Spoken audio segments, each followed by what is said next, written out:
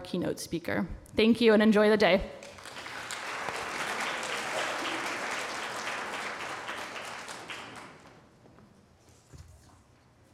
Good morning, and thank you, Michelle. And I think we could all give Michelle a round of applause for setting this up.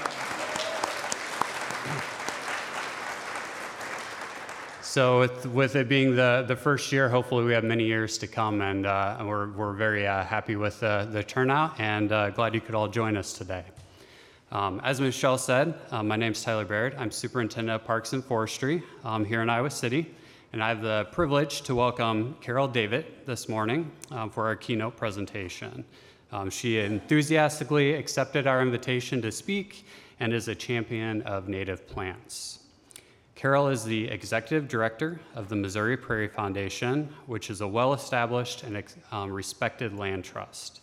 The trust has spent the last 23 years growing an initiative called Grow Native, which I'm sure some of you have heard of, as it is a recognizable name in the marketing and education surrounding native plants in the Midwest. Carol is also the editor of the Missouri Prairie Journal, a position she has held since 1997. She regularly contributes articles on native gardening, edits field guides, and speaks to groups like ours today on native gardening and prairie conservation. So I'm excited to hear Carol speak today on spreading the good word about native plants, and I'll be sure to take some notes to use in our outreach around Iowa City. So please join me in welcoming Carol this morning. Thanks.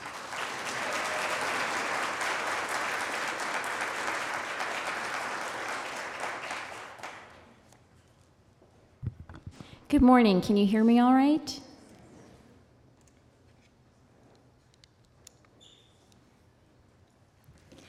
Well, I really appreciate the opportunity to be here today to talk about how we, all of us in this room, all of us in Iowa, the Midwest, the country, how we become a native plant nation by cultivating a far-reaching ethic of native plant landscaping.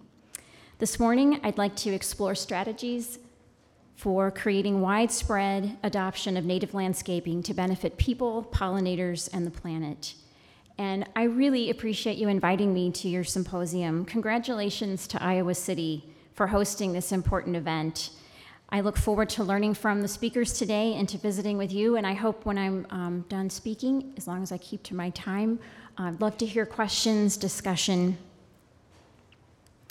So, sorry about that. I'm getting got to be careful here. So to introduce you to our organization, we're a 57-year-old land trust. We protect original unplowed prairie remnants. We establish prairie plantings. We run the Grow Native program, and we administer the Missouri Invasive Plant Council.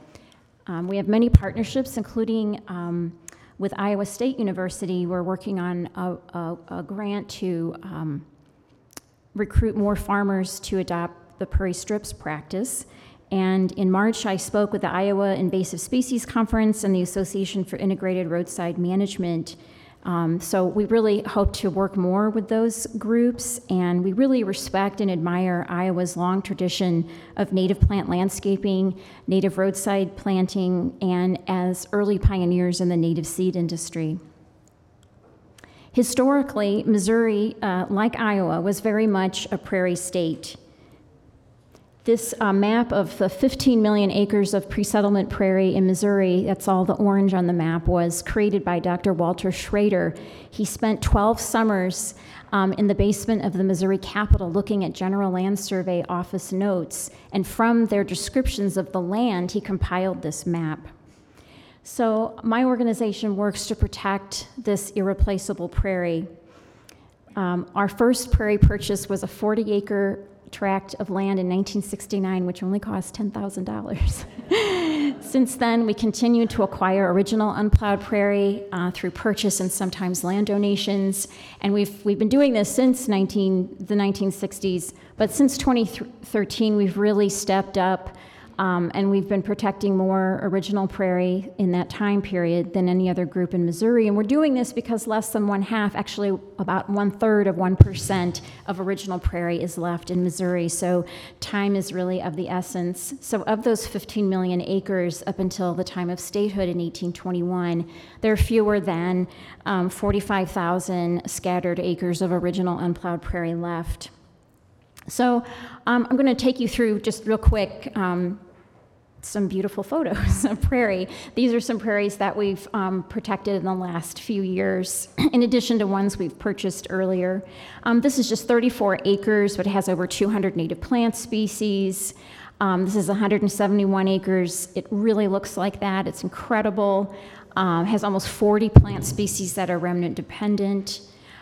This is it's actually a 22-acre remnant prairie with 52 acres next to it that we're doing prairie plantings on, but it's just 35 miles south of downtown Kansas City, one of the last original remnants in that metropolitan area.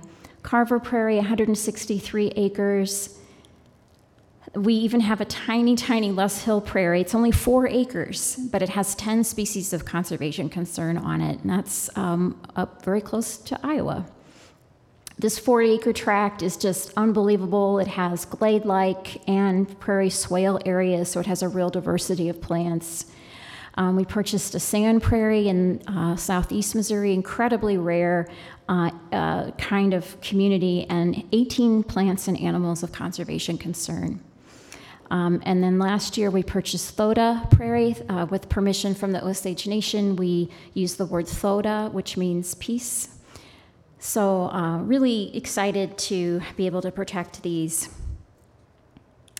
So all told, we have 4,400 acres that we're protecting in 32 tracts of land, and we're always working to protect more. These are all open to the public to enjoy on foot. We have maps and more details about each one on our website, moprairie.org. And I've got some brochures and other handouts out in the outside of the room.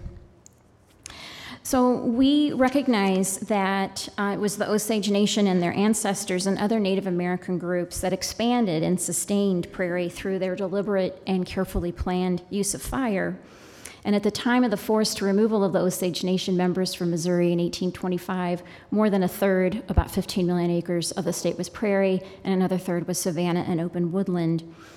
And we know that the prairies that we work to protect were perpetuated because of Native cultures, and we respectfully acknowledge that the land we work to protect was the homeland of a diversity of Native American nations prior to European American settlement.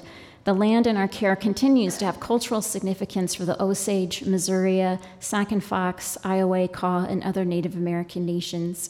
We are mindful that these nations had a significant role in shaping the landscape and that they continue a sacred relationship with the lands we protect. We recognize and appreciate their contributions to the cultural heritage of this region and to the history of North America. We honor them as we protect the ecological integrity of the lands in our care and as we promote native plants, which originate from prairies and other native habitats. So Missouri, like Iowa, is a land of abundant native plant diversity thanks to the wealth of distinct natural communities. So what happened? We lost nearly all of our prairie and wetlands, as well as substantial percentages of other natural communities through land conversion and suppression of fire. And today, common landscaping like this is familiar to all of us. Of course, your yards may not look like this, or if they do, after you've purchased your plants out in the here, and after you learn from the speakers today, they'll soon include native plants or more native plants. So your yard or parks or school or corporate campuses can reflect the natural wealth of Iowa, and as we've just heard in the introduction, and those of you who live here know, you're already doing an incredible amount of work. So your property can be planted with oaks, host to caterpillars of more than 500 species of butterflies and moths, sustaining plump and juicy power bars like this that can become butterflies or moths or become food for songbirds, with native plants that provide food for insects, for birds like this chickadee, that weighs no more than the equivalent of 4 pennies, your native landscaping can provide the thousands of insects it needs to feed a nest of young. And with milkweeds and other wildflowers as nectar sources, you are supporting larval and adult monarch butterflies, which, despite weighing no more than a paperclip, enchant us with their magnificent migration. You don't have to work for your lawn. You can let your native plants work for you, which is what the native plants and this beautiful, expansive home landscaping in the St. Louis area are doing for this homeowner. Or on a smaller scale, like at my house. With native landscaping, you are keeping water clean. You're storing carbon in the ground. You're supporting pollinating insects. You're sheltering native bees and helping them be good parents. You're being a host with the most. Your native plants are doing all of this work for you while you just sit back and relax. But don't get too comfortable. Native landscaping, like all landscaping, requires stewardship, but it's worth it. Besides all of the benefits that native plants provide for us, they also generate joy. I take a photo of my husband and son every year during the brief bloom period of our red buckeye, and I show off photos of my sensational crossvine every year to family and friends. It's blooming, right now it's peak. And I get to watch pipevine swallowtail butterflies laying eggs. So with so much going for natives, how did we get here? How did we end up with expansive lawns and non-native plants originating from other parts of the world that provide little to no ecological benefits here? There are lots of reasons, from the post-World War II growth of suburbia to nationalized suppliers of plants for retail giants to a disconnect from the natural world, and many more. We could point fingers all day long, but we've got better things lined up for today. Fortunately, in the 70s, 80s, and 90s, around the country, and especially in the Midwest, the native landscaping movement really began to pick up steam. In 1999, there were 2 women in Missouri, Judy Allman and Cheryl Riley, who perceived this awakening demand for natives and a great need for them, and set about to grow the industry in Missouri in a big way. So they created the Grow Native program. I'm going to share with you some of the history and activities of the program over its history to illustrate ways to respond to consumer demand for natives and ways to help create it. So the idea for the Grow Native program was pretty simple. It was to increase the supply of and demand for native plants. And so from starting in 1999, it really did nurture dramatic growth of the native plant industry. And the main components of the program at that time, and they remain today, are consumer education, native plant marketing, and native plant professional development. So it was really, it's expanding consumer need and also helping to create consumer need. So for the first 11 years, the program was run jointly by the Missouri Department of Conservation and the Department of Agriculture. And during this time, foundations of the program were put into place, logo development, brand development. There were tours of native gardens where conventional plant growers were invited to go on those tours and to tour native plant nurseries. There were workshops for homeowners and professionals. There were publications like you see here that were aimed at specific consumer groups.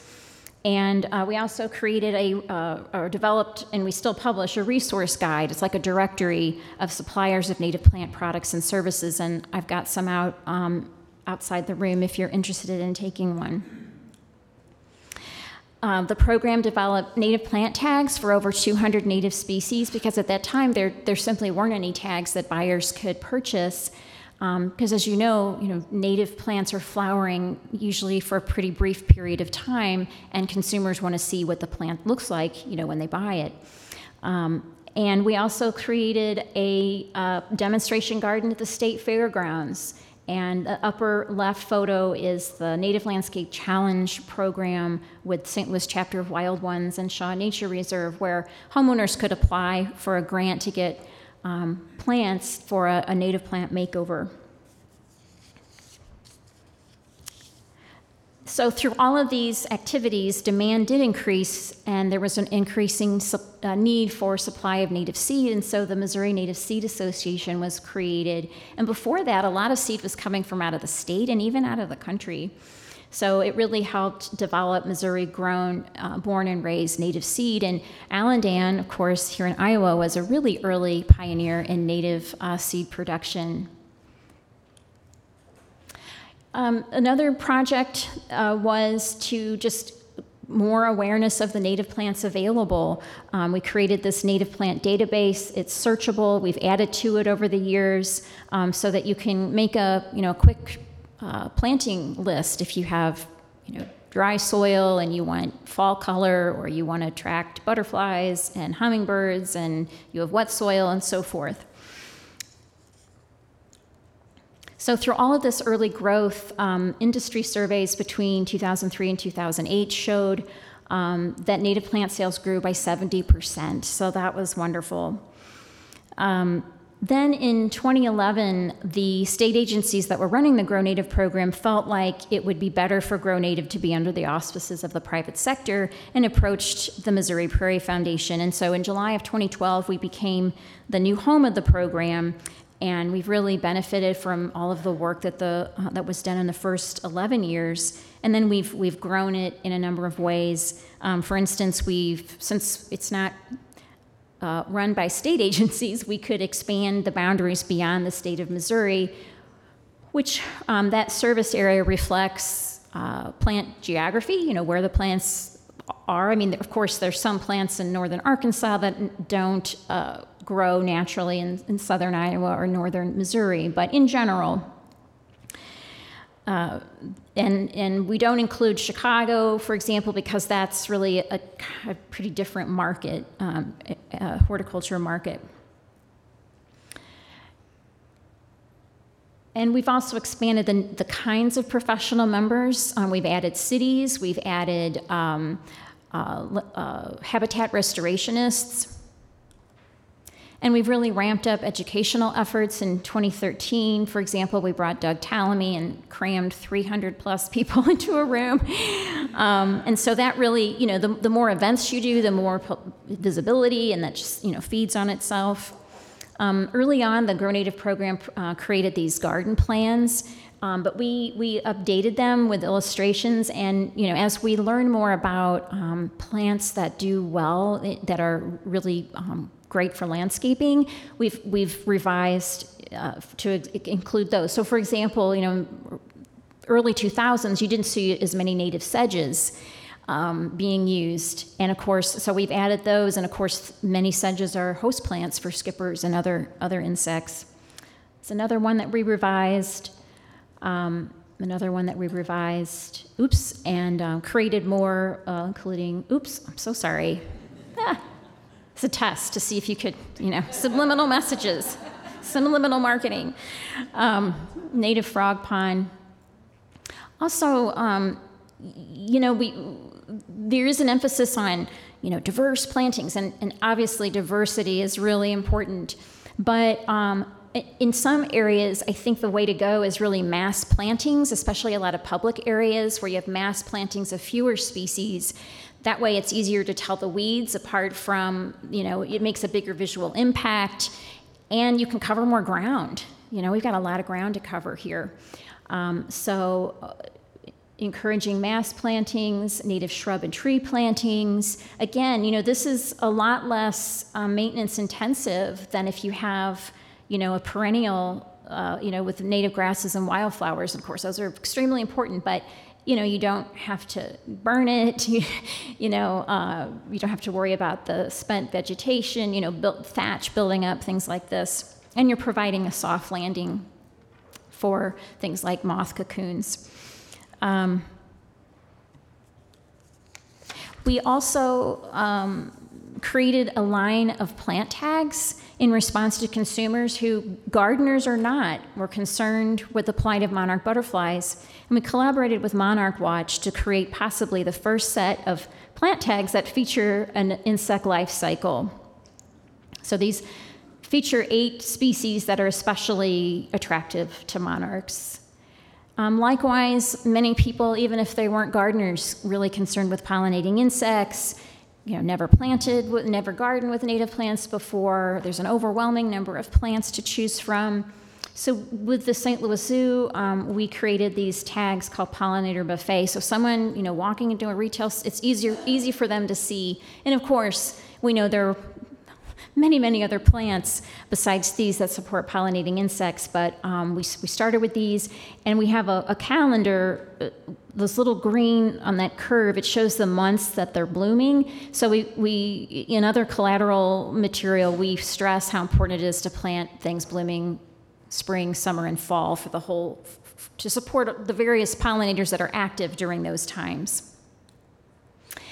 We created these native garden signs. We've got 6 total to help people demonstrate to their neighbors the purposefulness of their plantings. And of course, then came the pandemic, which was horrific on so many levels. But one silver lining was remote programming, and we created tons of programming. We continue to do that. We reached thousands and thousands of people, as I'm sure many of your organizations did as well. And that's wonderful. It created a lot more demand for natives and a lot more demand for native landscaping information. So we, for example, how to care for these landscapes. We created a condensed and an expanded native landscape care calendar, promoted this stewardship for stem nesting bees, that graphic from Heather Holm and her colleagues. Oh, I'm so sorry, I did it again. And as natives become more popular, large companies pick up on that, and also that a lot of consumers like natives, but they want longer bloom times or maybe more compact structure. So you see the rise of nativars, which are cultivars of native plants. And so we've created a lot of educational materials about nativars to educate people about the difference between nativars and native species. And there's really not a tremendous amount of research going on in this area. We do know that some nativars, for example, a Coreopsis that has double petals, that has reduced or absent reproductive parts, don't provide nectar or pollen, But others may still. We don't know necessarily about the foliage, if the foliage is just as nutritious for leaf-eating insects or not, although there has been research on dark colored foliage like 9-bark. There's a cultivar of 9-bark that has dark foliage, and apparently that's less nutritious than the native species. We don't outright, we're not condemning nativars because we're just going by the science. There very well may be some that are as equally beneficial, but we just want people to know the difference and make educated purchases. One of the best ways to promote native plants is by showcasing excellent gardens. So we created a Native Gardens of Excellence program. We have 20 well-maintained gardens inducted into the program to date in Missouri, Arkansas, Illinois, and Kansas. And these are ones that are they can be managed by professionals or volunteers, and have evidence that they are well-maintained. We've also been holding native plant sales for about 25 years, and we had one on April 15th that drew more than 2,000 people, which I think was our largest one ever, and I'm sure you're seeing a lot of increased participation as well. And as demand grows for native plants and also native landscaping services, there are more professionals entering the field, which is great, but we still need a lot more. But as there are more professionals, land care professionals especially, entering the field, there's a need, or we feel there's a need to provide professional credentials to certify excellent knowledge about native plants and to advance the industry. So we've created this professional certification program, sort of, like a certified arborist program. There, it involves a test, and there are 4 sections to the test, as you see there, and then certification is maintained through gaining continuing education credits. And so we just launched this in December, and then we just had a second testing period a couple weeks ago. Oops, I'm gonna wait here for a second. So that's an overview of some of the projects that the Grow Native program is involved with, and we're proud of what we've achieved. And we have a lot more plans to expand. We've helped grow and meet demand. We've helped create a very informed set of consumers, as many other organizations across the country have done. But we know it's not nearly enough. There aren't nearly enough natives on developed landscapes to address really serious environmental issues facing us, from climate change to water quality impairments to pollinator and songbird populations in crisis. So we have to continually reach more people to truly become a native plant nation. And so for the rest of my presentation, I'd like to explore how we might do that. And so to start, I want to look at marketing. And the basic definition of marketing is a promotion of a product or service. It's what we say and how we say it, so people will buy our products and services. And in terms of native plants, we adhere to this definition, and it can be effective. We talk about the superlatives of natives, their beauty, their relatively low inputs of water and fertilizer, ecological and environmental benefits. And this can work very well, but only if the customer has a need for these qualities and values them or is receptive to them. And there are many drivers on a national scale and regional scales that are driving that need. There's the concern over pollinator decline and monarch decline, water quality impairments, climate change. There was a poll or results of a poll released in September of 2019 that demonstrated that 1 out of 6 young people are concerned about climate change and they're taking action. And so these drivers have helped shift culture and have created demand, or they can still create demand for products and services from the native plant industry. But of course, there are challenges with direct promotion of natives to new audiences. Almost none of them will bloom the whole growing season. There's not enough supply of native land care professionals. You can't find a place to buy native plants in every community. Some towns have ordinances against planting some of them, and they're crawling with bugs. So there are challenging concepts to develop demand. So, we've been ingrained, move water away. But we want, instead of people to move water away, we want them to keep water on their land and use native plants to slow filter and absorb it. We want people to choose plants not just for beauty, but we want to think about the function of plants for other creatures. We want farmers or cattle producers, instead of planting non-native tall fescue, we want them to plant natives for forage, which in the short term is a really big investment. Instead of mowing acres of lawn, we want people to shift the amount of time and money spent mowing lawns to spend it planting, tending, and enjoying native plants. So keeping these new audiences in mind, we have to acknowledge conventional reasons for landscaping and encourage a balanced approach that includes other benefits of landscaping. And changing mindsets and behavior is not easy. We're asking people to change how they spend money and how they spend time.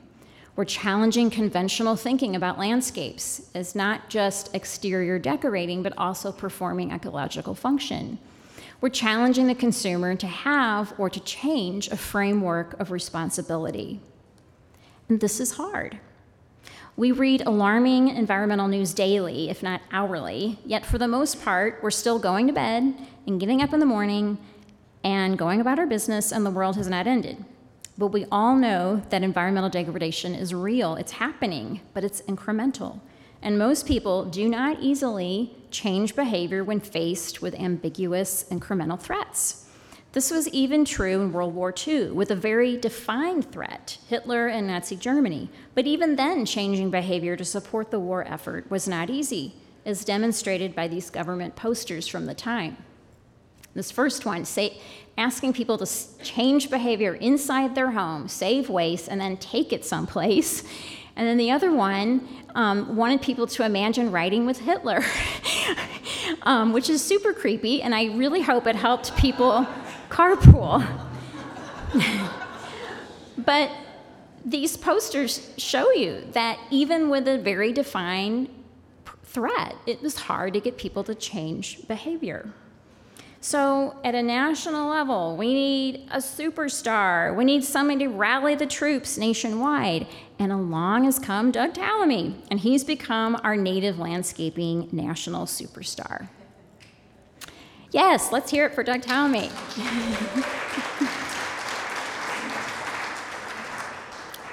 And his homegrown national park idea is fantastic. It really recognizes individual native landscaping efforts, and it does it in this unifying way on a national level. And in case you were wondering, Missouri and Iowa are neck and neck in terms of acreage of native plantings on the map. Missouri is 18th and Iowa is 19th. But this is really healthy competition. But as fantastic as this idea is, we're not going to get more acres on the map until we create more consumer need for natives. And so how are we going to do that? So here's an alternate definition of marketing. The aim is not about pushing the product, but it's to know and understand the customer so well that the product or service fits him and sells itself. I have not studied marketing formally, and there's a lot I don't know. But in trying to learn more, I learned about Michael Brenner, and what he's written about resonates with me, that marketing is a conversation. Great conversations lead to understanding needs.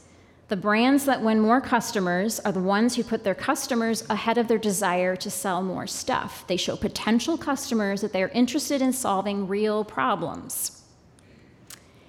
And what is a brand? Your brand is something that exists in the mind of your customer. Branding is a judgment, a sentiment, a feeling. And he also talks about the marketing power of storytelling. Storytelling helps create and share experiences. Storytelling, which can be visual or verbal, sharing that experience you want your customers to have or an experience a customer has had, it helps attract new customers. And brand ambassadors, such as an existing customer, help deliver that message. Or that ambassador could be a well-cared for native planting, hence our Native Gardens of Excellence program. Here's an example of a Grow Native professional member. They're called So Wild Natives, and they tell their story on their website very effectively. They talk about their dream to own land. They want to share, the joy. Allendale has a really nice story on their website as well.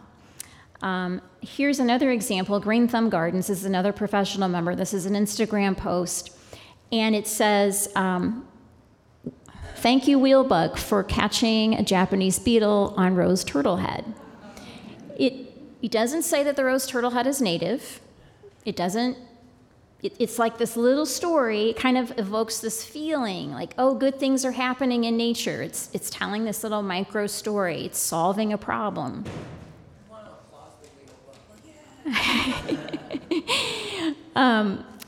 And this is Will Gibson at the podium in the photo there, and he's the owner of Green Thumb Gardens. And this is another post that he posted.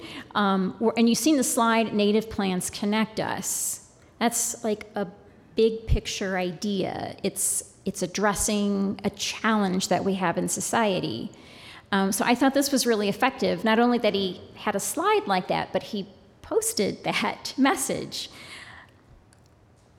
So Will and So Wild Natives and many others that make up our Grow Native program, both on our committee, this is an old photo, but this is some of our committee, and professional members really inspire me. And, as you know, those who work in the native plant industry work really hard. It's really grueling work, but they're really passionate about what they do.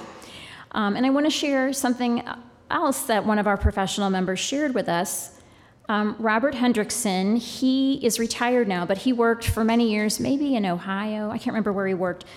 But he worked a lot on garden center marketing, not necessarily native, but just gardening as a whole. And in 2017-18, he compiled 2,500 individual surveys from consumers around the country at retail garden centers, farmers markets where plants were sold, and some industry events, and asked consumers why they garden. And so those surveys also revealed that more American households are gardening more than ever, 77%. And that was in 2018. And there's a lot of information that shows that through the pandemic, that really increased. And I'll talk more about the other 23% later. So he shared the top 10 reasons people garden with us in a conference that we had. And here's the top 10 reasons. To unwind and relax, grow fresh, healthy food, be outside with nature, express creativity, dig, smell, touch, play in the dirt, have a nicer home, have fun, feel good, confirmation of a job well done, to make things pretty, better, to teach, spend time with family, children, and grandkids. And so I want to show you some examples of the Grow Native program and some of our professionals, how they've tapped into these top 10 to create customer need for natives. Oh, darn it, sorry. This graphic here, Papillon Perennials, it's the logo, a name of a Grow Native professional member. And what I find really interesting about this, it doesn't say, well, it does say perennials, but it doesn't really talk about plants. The main focus is this dog and a butterfly. So it kind of gives you this, playful, fun feel, which I think is really clever.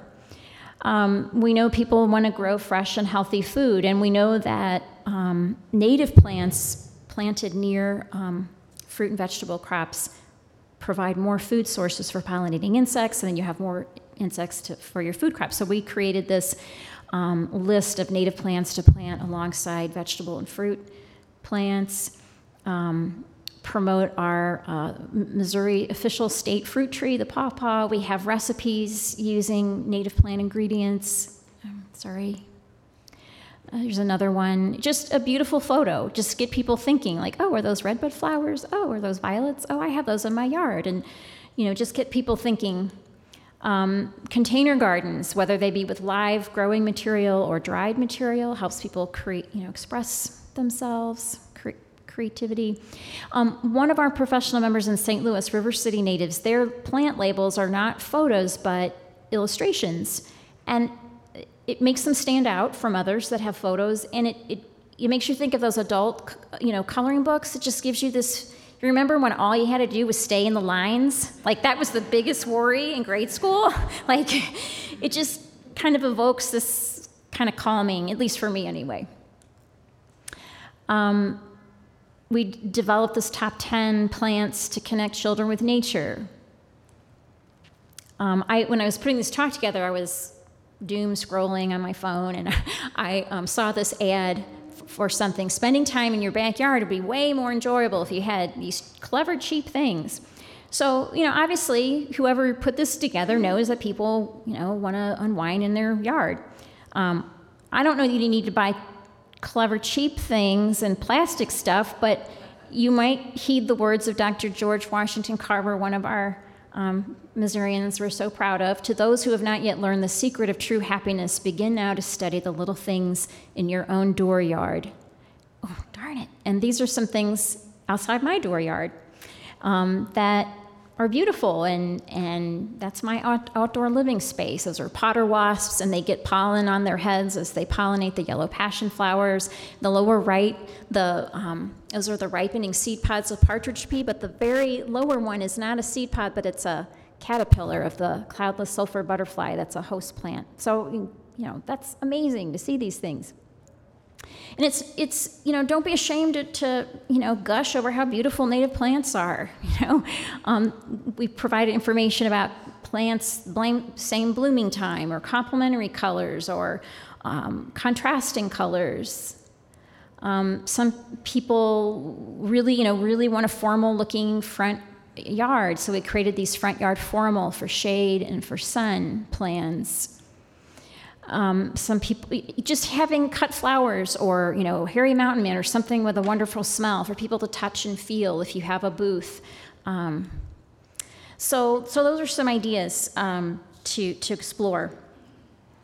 But what about the 23% of people who don't garden? And various surveys have shown that some of the reasons are lack of money, time, patience, and space. And another reason is likely just lack of interest in gardening, but I'll comment on that in a moment. But to address some of these limitations, here's a few ideas. There's so many native plants, people get overwhelmed. Just give them a short list to start off with. Provide easy-to-follow directions to establish a native garden. This is within the catalog of Missouri Wildflowers Nursery. But of course, a garden of this size, it still takes money, it still takes time and space. So promote smaller gardens, like around mailboxes. We created this pollinator garden menu card. Just pick 3. Pick one plant blooming from this list of spring, one in summer, one in fall. Just, get people started. Make it easy. Container gardening is also a good idea for people who don't, maybe they have a porch or a patio, but they don't have a yard. Oh, darn it. Sorry about that. And also, these are plants that I have on my porch, and these are about at least 8 years old. So you don't have to replant them. So you're saving money and you're saving time. So those are a few other ideas. But remember, surveys tell us only things about the people who took the survey. There are other people who don't garden, and it might be because they don't own homes or because of entrenched poverty or other serious factors, and gardening is beyond their reach. And while it may be hard for us to understand, there are people of all types, of all socioeconomic backgrounds, who are simply not interested in gardening.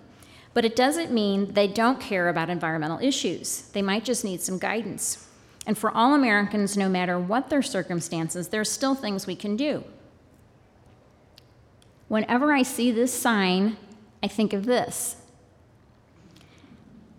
I truly believe that people buy Burning Bush and hostas or calorie pear because it's what they see as they drive through their neighborhoods, or it's what their parents planted, or they see these plants when they go to the doctor's office or drop off their kids at school or go to the library and retail. And so they have that in their heads, and they go into retailers and they ask for, and retailers understand that, so that's what they stock, and so people see more of those plants. But if people see more natives on the landscape, I believe demand will grow, and it already has. And there's natives just right up the street here I just saw. And around this building I saw some. And even if people can't afford to buy these plants themselves, they can still learn about them, enjoy them, and benefit from them. And when they're planted in rural areas and public spaces and in neighborhoods. And that can, even if they don't garden with them, it can increase public support for really large-scale initiatives, for including natives, in specs for large developments, for example. So let's start seeing natives on farms, in parking lots, around mailboxes, commercial streetscapes and residential streetscapes, around libraries, city parks, schools, state fairgrounds, flea markets. We have one professional member. She doesn't have a retail space, so she just sells at events, and she goes to flea markets where she's the only, might be the only native plant vendor, and she just stops people and say, where do native plants belong? And that really gets them, thinking. So she's going to a totally new, place for people to see natives. And in your yard. We recently collaborated with St. Louis chapter of Wild Ones to create these plant labels that Wild Ones is selling. This is the yard of one of our MPF staff member, Emily Gustafson, and she's got beautiful landscaping, and now her yard is full of these labels. So when people walk by, not only are they admiring the landscape, they know the plants, and that can help, then they can go in somewhere and say, hey, I want such and such plant. So that helps as well.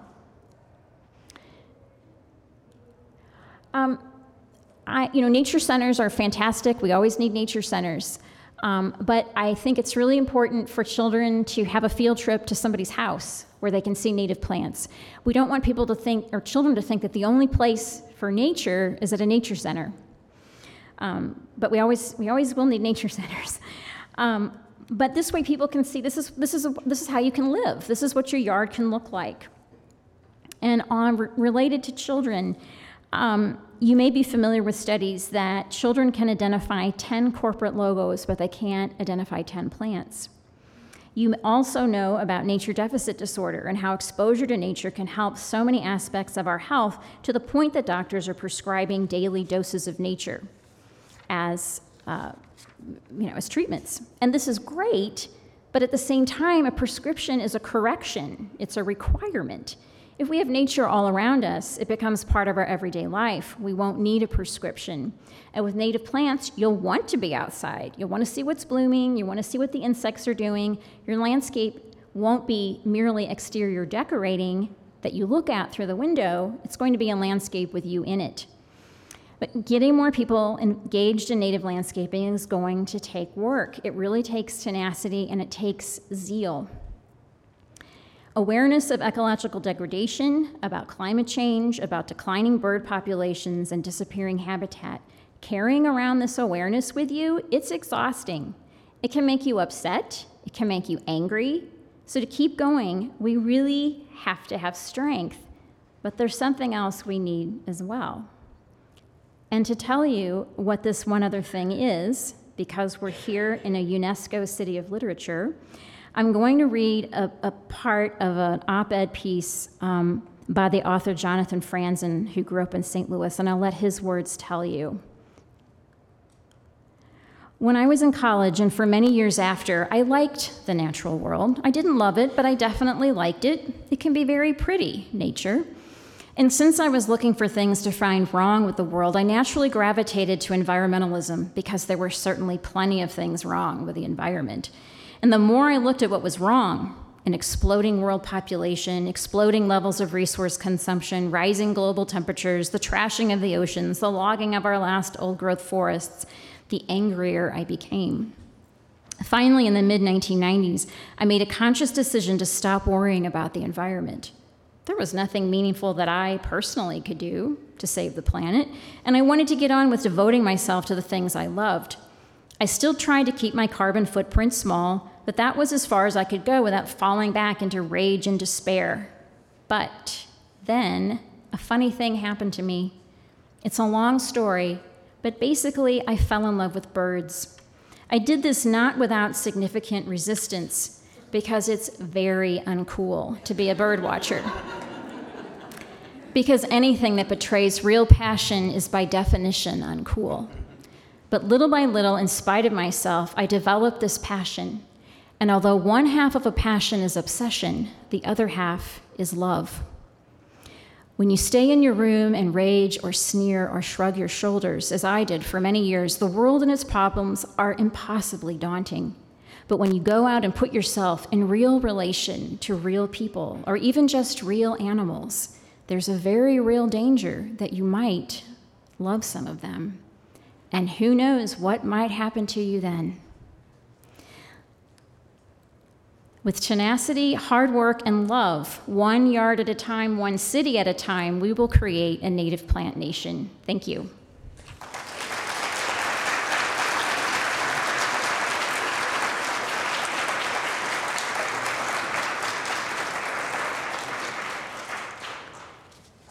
I hope I stayed in my time, and if I did, I'd love to have a discussion or try to address any questions you might have. And I've got a mic here. If anyone does have any questions, I'm happy to walk this around. Does this work? All right.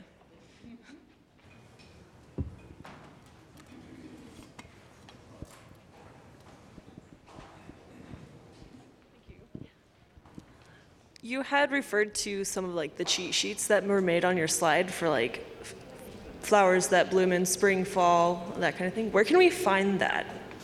All the things that I showed are on our website, grownative.org. I did bring a few hard copies of some things, and they're out on the table right out here, including our Grow Native resource guide. A lot of those things that I showed are under a tab on the website called Learn, and we've got gobs and gobs of information.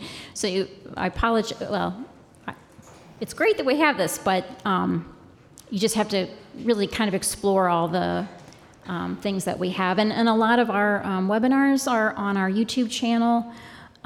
We've got a real variety of things, and you can watch them at any time. Gardening for native flies to, design and landscape stewardship and just on and on. Are there any other questions? Wow, that got really loud. Sorry.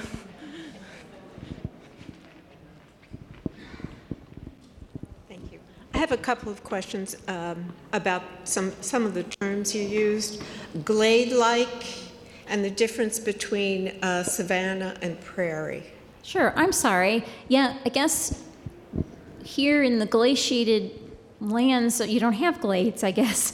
And glade, like in Europe, means something different. Like glade in England means something different. But glade in Missouri or in the Ozarks is a kind of like a mini desert, a natural opening within woodlands, usually on the southwestern slope, where bedrock is at or very near the soil surface.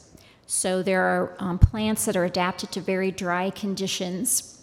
You can think of them as mini deserts or extremely dry prairies. And many of the plants you find on glades, you will also find on prairies, but some some glade plants are specific to glades. You probably know about Kelly Norris in Des Moines, Iowa, who's also a professional member of our program. And he uses glade plants in really difficult, like in parking lots that get, that are very inhospitable places to plant. Or he refers to hell strips, like if you have a strip between, a parking lot and a sidewalk, where there's very little water and just really pretty hostile growing conditions. He uses a lot of glade plants because that's what they're adapted to.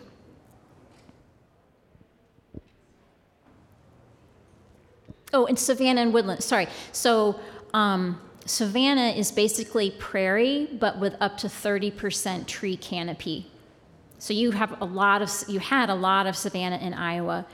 And I don't know how much you might have left, but of course, natural communities don't exist the way we imagine them. But generally, if you think about, you've got open prairie, and then you might have that grades into savanna, and then that might grade into open woodland, which could have up to 70% tree canopy. And then as you go on lower slopes, you get into true forest.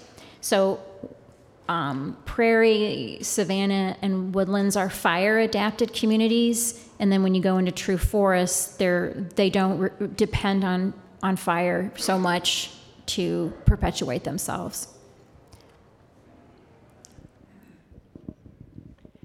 Have you done very much with rural cemeteries for native plants, for unplowed ground, and is that an interesting strategy to try? I think any strategy to save remnant unplowed prairie is a good one. And you're right, there's such a thing, cemetery prairies, because the land wasn't plowed. It was just where the graves were placed. Yeah, there's a cemetery in northern Missouri that is kind of a refuge it's got like hundreds of prairie fringed orchids. I bet the same is the case in parts of Iowa. Another place to find remnant prairie plants is along railroads, because they weren't plowed either. And in fact, in the late 70s and early 80s, that's what my parents did in eastern Missouri, is they walked along rail lines and collected prairie seed, because this was like, 79, there just weren't as many seeds available. I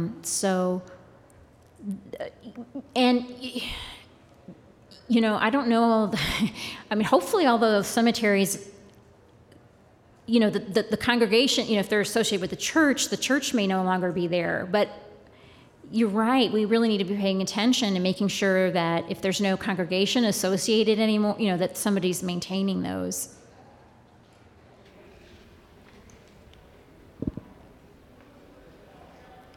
Any other questions?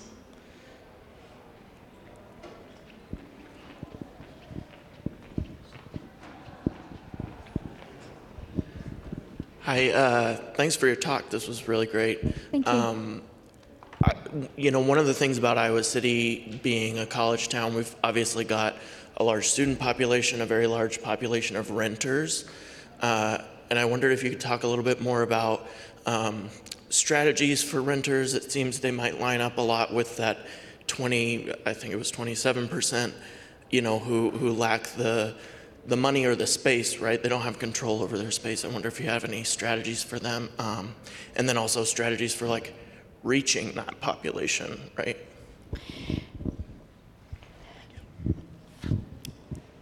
I think while it is not a quick fix, it really is important to see natives on the landscape. I mean, the more, then they just become the norm. And just like, why do kids know corporate logos? Because they see them. We just, so that kind of helps on a kind of societal level. And then, I mean, working with realtors, whether they, own rental buildings or, I think is a really good way to go. We've done a number of presentations to realtors. If renters have a patio or a balcony, they could do a container garden. I mean, there are going to be, it is hard. I mean, where do you get soil, I mean, it can be tricky. But maybe renters could have a community garden. Maybe every, wouldn't it be great if we live in a society where every renter got a garden plot? Maybe there's land in an apartment complex that doesn't have to be mowed. All of these things, this is why I talk about tenacity. We didn't destroy the environment overnight. That was incremental too. So we're not going to build this native plant nation overnight either. And the thing about native plants is you can't fix it on a national level because plants they're regional, right? So it has to be local. I don't know if I adequately answered your question. And so then you think, okay, well then how do you convince those people who own those buildings? Then you have these one-on-one. You take them and you show them, look at this caterpillar. It looks like this seed pod. Look at the metallic dots on this monarch chrysalis. I mean, hopefully we're still a society that recognizes beauty and marvel of those things. And then then they go somewhere else, and then they say, oh yeah, I remember when so-and-so showed me that. And then maybe they'll go to a native plant sale. Then maybe they'll meet more people. And then maybe they'll say, I own 5 rental properties. I'm going to put in a native, and it's hard right now though because there's such a shortage. So people are going to take anything they can get, right? So whether it comes with a community garden or not, right? But I think we just have to be open and express our love for these things and express our love for people that they can benefit from native plants.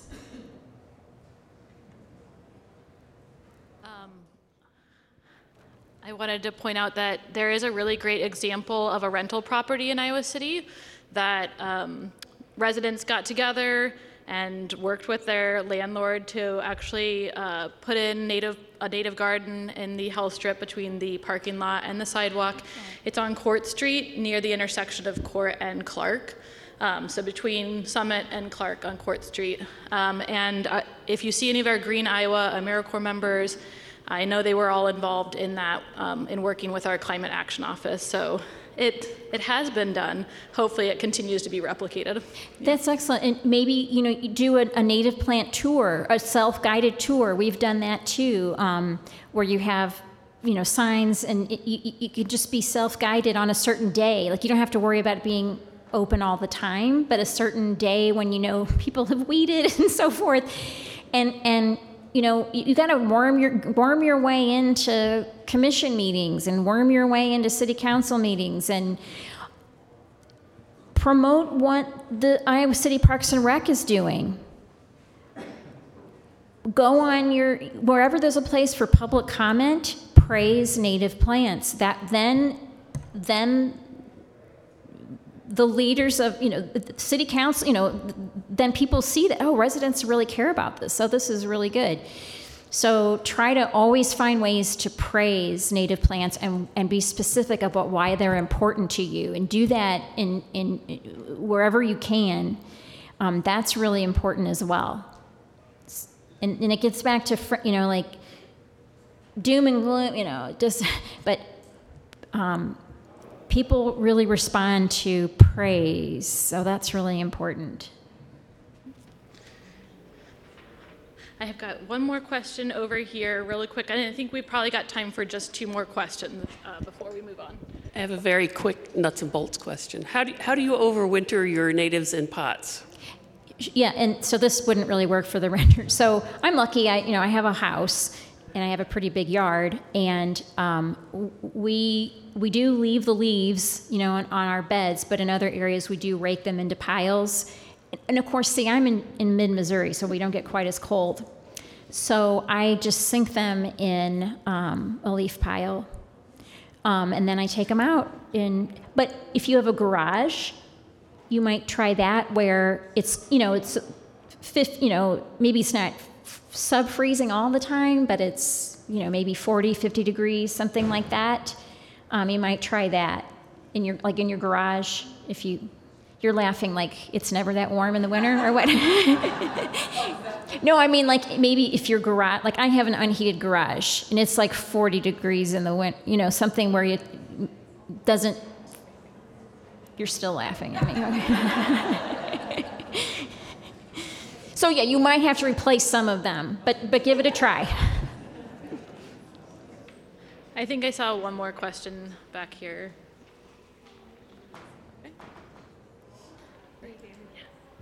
Me again, do you have programs for eradicating invasive non-native plants? So do we have programs to eradicate? Invasive plants. We do, and we're having a webinar coming up on May 10. You can also go to moinvasives.org. That's our Missouri Invasive Plant Council. But you have a lot of resources in Iowa too, on invasive plant control too. But yeah, you're welcome to. And I just wanted to close by saying, we have a couple Grow Native professional members in Iowa. We'd love to work with you on other programming. I mean, you can certainly use and print off any of our stuff and use it. I mean, that's what it's for. While some of the plants might not be the same that are growing here, the concepts are the same. So please use whatever, you want from our website. So thank you so much. I really appreciate it.